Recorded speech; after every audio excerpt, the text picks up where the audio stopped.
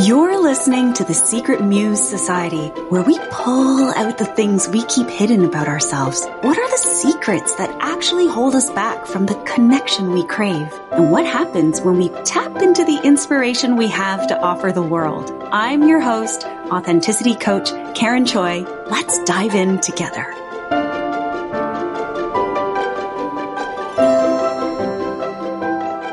Hello, my muse. What is your secret today? Are you feeling stuck or stagnant? It can often be the secret we hold. It's been my secret many times, especially in a society that holds success so upfront and out loud and in your face. What's normalized is everyone is going. Everything's all hunky-dory. And when you come to a standstill, you could feel kind of embarrassed. Like, why am I not keeping up? I'm going to fall behind. But the reality is that feeling stuck is a state that many of us are in, and we come and go from this place constantly. Being stuck or stagnant is okay, but we don't have to stay there. This episode, I want to explore the reasons why we get stuck, and also to help you move from disempowerment to empowerment. Getting stuck reminds me of getting stuck in the snow when you're in your car. Kind of like this morning. We recently had a record snowfall here in Toronto, and from my bedroom window at 6 a.m., I could hear wheels spinning. My neighbor from up the street works for Purelator, and Purelator, they don't get snow days. And he was out on the street trying to get back up to his house so he could switch cars into a vehicle that was better equipped for the driving conditions. And so my daughter Una and I, we were watching from my bedroom window, him spinning his wheels trying to get up the street while someone from his household was driving towards him trying to make a track so that he could get up. And he would make a little bit of headway, but then he would slide back. I could tell he was so frustrated. It would drive me crazy, right? He tried that technique where you rock back and forth to try to get yourself some momentum. That didn't work. And then he eventually popped out of his car and he ran up the sidewalk, and we're like, where is he going? And eventually he came back and he was carrying a shovel. So he was going to use this shovel to dig himself out. Thing is, the street is pretty long, and I know he didn't live just across us, so he had a ways to go. So I looked at my daughter and I said, I think he needs help.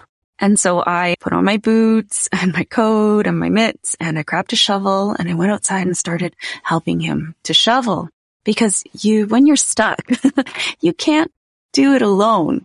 Sometimes you need a little help from someone else to give you a push. Right? Before we knew it, there was me, him, and another neighbor shoveling the street to try to make way for him. And we eventually got him up to a point where we pushed him into his parking spot. And he was just so grateful. Isn't community such a beautiful support group? I mean, I guess the last resort would be to call CAA for a tow. But if you have people around you who are willing to help, he was just so happy not to have been standing out in the snow, shoveling the street all by himself. So in this episode, I want to kind of explore these 3 reasons why we get stuck or stagnant and get you from disempowerment to empowerment. I'm kind of like that friend or neighbor with the shovel. All right. In April 2021, we all had about a year of the pandemic under our belts. Do you remember that? And then Adam Grant gave us the word languishing. In one of his New York Times articles, he gave us this word to describe that blah, blurstay, stagnant feeling. In the article, he described languishing as a sense of stagnation and emptiness. It feels as if you're muddling through your days, looking at your life through a foggy windshield, and it might be the dominant emotion of 2021. Well, at this time of this recording, We're in the beginning of 2022, and I don't think we've shaken off this languish feeling. I believe that many of us are very much still in the messy middle. And kind of like my neighbor, instead of looking through life through a foggy windshield, we are like buried under snow, right? So the 3 reasons why you're stuck or stagnant I offer are you holding on to the past? Are you struggling to accept the present? Or what is the future? Past, present, future. This is why we are stuck or stagnant. And here is how you know where you're at. Are you holding on to the past? It feels heavy, like your car is tethered to its spot. Or maybe there's a claw on your steering wheel and you don't have the key. Or maybe you have a flat tire and you just can't move. The disempowering thoughts you have when you're holding on to the past are things like, I want things to be the way they were. Maybe it's your body, your skin, a relationship with someone, or your energy levels. Holding on to these memories, the way things used to be, it tells you that you're sentimental and you have wonderful memories, but maybe you're afraid that was it for you. Are you thinking it's all downhill from here? How can you honor your past, but also release its grasp on you? That grasp is what's keeping you stuck. Another disempowering thought that gives you that heaviness and holding on to the past is the opposite. You don't love the past. You actually hate it. You hate your past. You're embarrassed of it. You're angered by it. And maybe you want to erase it. But the problem is, it's part of you. So what you need to do there is you need to acknowledge what you learned so you can heal from it and you can forgive yourself and let it go. I don't really believe in forgiving others. I have seen some articles that suggest that forgiving others feels too gaslighting. I can see how that may be true when you haven't had enough space between then and now. And yeah, maybe over time you can forgive, but if you can't forgive the other person, I just ask that you focus on learning to forgive yourself. And actually in a future episode, we'll talk about cutting the cords, which help you to cut yourself from the control of that memory, of that relationship, of the hurt and the pain. So when we're holding on to the past, those disempowering thoughts can really be that tether. So what is the empowering move here? Like, how can we cut that tether? How can we cut that cord? Well, going back to forgiveness is giving yourself permission to let the old emotions surface. And I know that that's the scary part. I have a client that I'm working with who she was stuck because she felt heavy, because she was holding onto the past. She had a combination of loving those memories and wanting to be back there, wanting to be in that strong body again, wanting to feel confident in her own skin, wanting to feel like she was in control of her life. And things happened to get her to where she was today. She didn't really allow herself to feel those emotions, those big feelings. And instead, along that journey, she just pushed it down. She controlled it. She kept it. She didn't let her emotions take over her. But that was exactly what she needed. She needed to kind of time travel to relive and rehash those feelings, and not in a way that she looked at it with therapy. But what she told me was coaching was so different for her because we looked at her past with the intention to make a move forward instead of just only looking at the past. For her, that was the big difference between therapy and coaching. And so in that case, when she was allowed to express her emotions, she knew that there was freedom on the other side. That's what gave her that kind of safety. So the empowering move here that I challenge you, if you're feeling heavy because you're holding onto the past, is how can you remind yourself that you are safe now? Who can hold that safe space for you? And here's the empowerment part. You get to choose, and you are in charge of how you handle it. All right. So Number 2 reason why you might be stuck or stagnant, and that is, are you struggling to accept the present?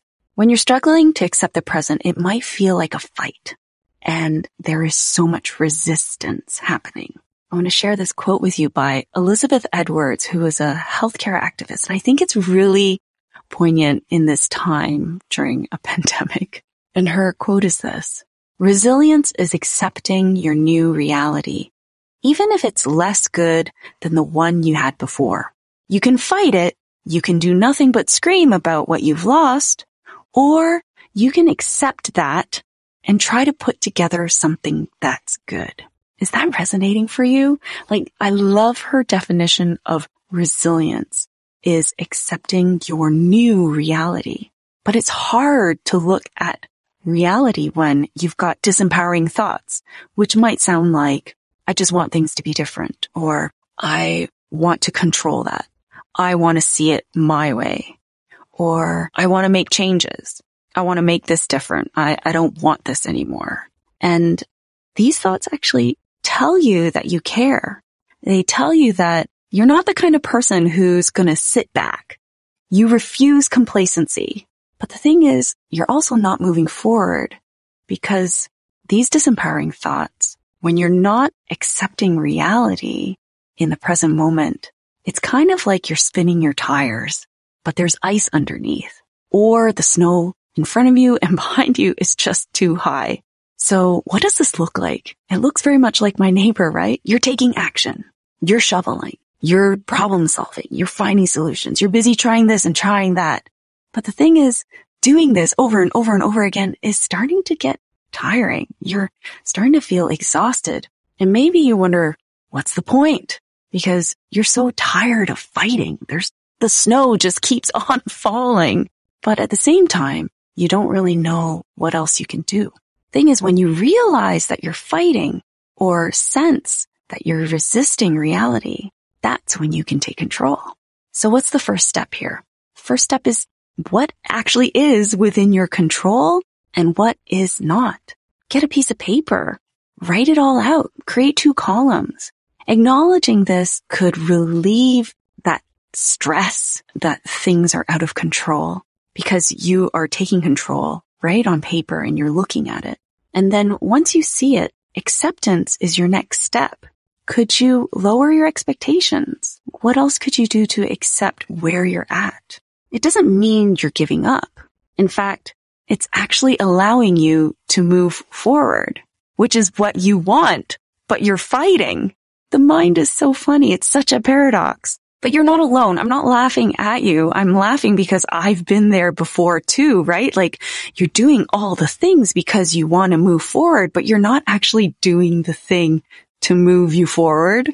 So here is a quote from Jennifer Young. She says, "Pause and remember.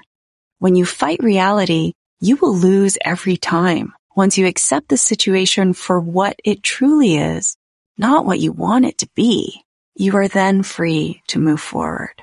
I love that. All right, number 3, the third reason why you're stuck or stagnant. What does the future look like? In this case, you might feel like you don't have any motivation or any drive, and it's because you don't actually know what you want. Or maybe it's not that clear how badly you want it.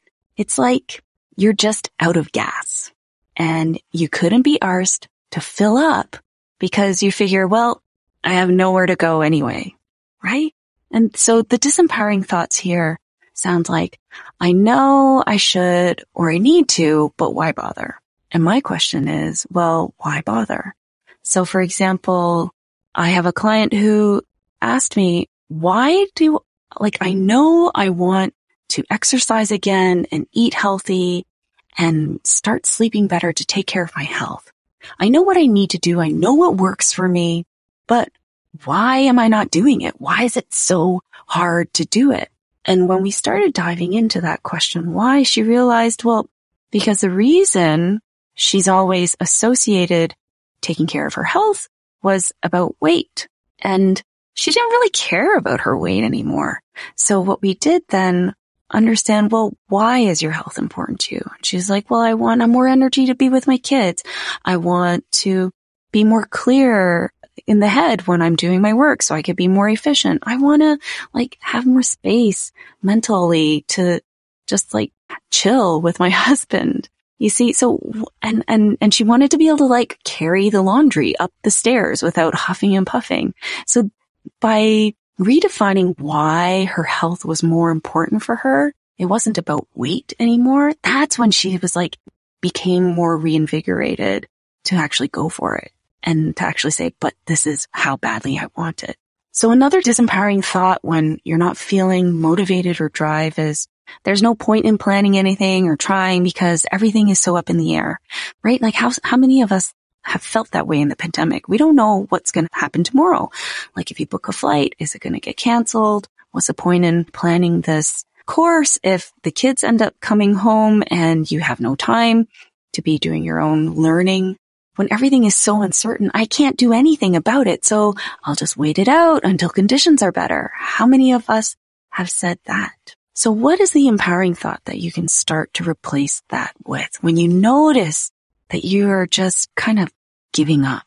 Because I know you're not a giver-upper. So the empowering thought is reconnecting with your why, right? Like that client who wanted to work out, to get back in shape, to feel strong again, but she didn't remember why. Because, the society tells us you have to be thin, you have to be muscular, you have to, whatever society says is bullshit. What's most important is, why is it important to you? Why does it excite you to have it?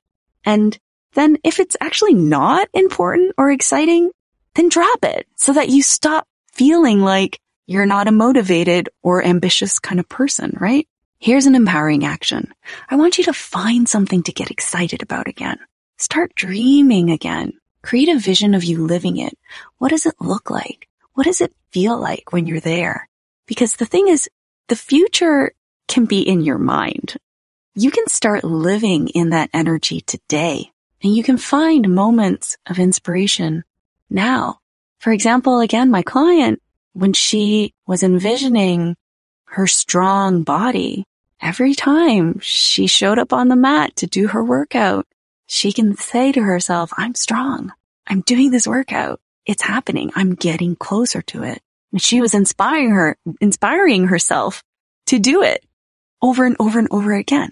Tony Robbins says, change happens when the pain of staying the same becomes greater than the pain to change. So it depends on where you're at, right? Are you stuck in the past? Are you fighting the present? Are you uncertain about the future? You could wait and see what happens. You could wait and see if the pain increases enough to get you moving, or you can investigate what's going on. You can take charge wherever you are. I just ask that you do with honesty and compassion for yourself. How does that sound, my muse? Stuck, stagnant, get yourself a shovel, invite a friend in, and we'll get you moving. That's it for today. And it's okay to be stuck or stagnant. It's okay to come to a standstill. It's also okay to want to move. So get moving, and I'll see you next week.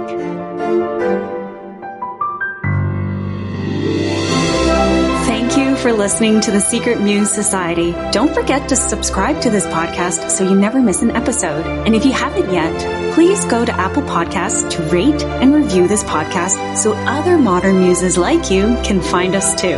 I invite you to continue the conversation and connect with me on Instagram at KarenChoi.co. Join me next week for more secrets inspired by you. I'm Karen Choi. Until next time, stay gold.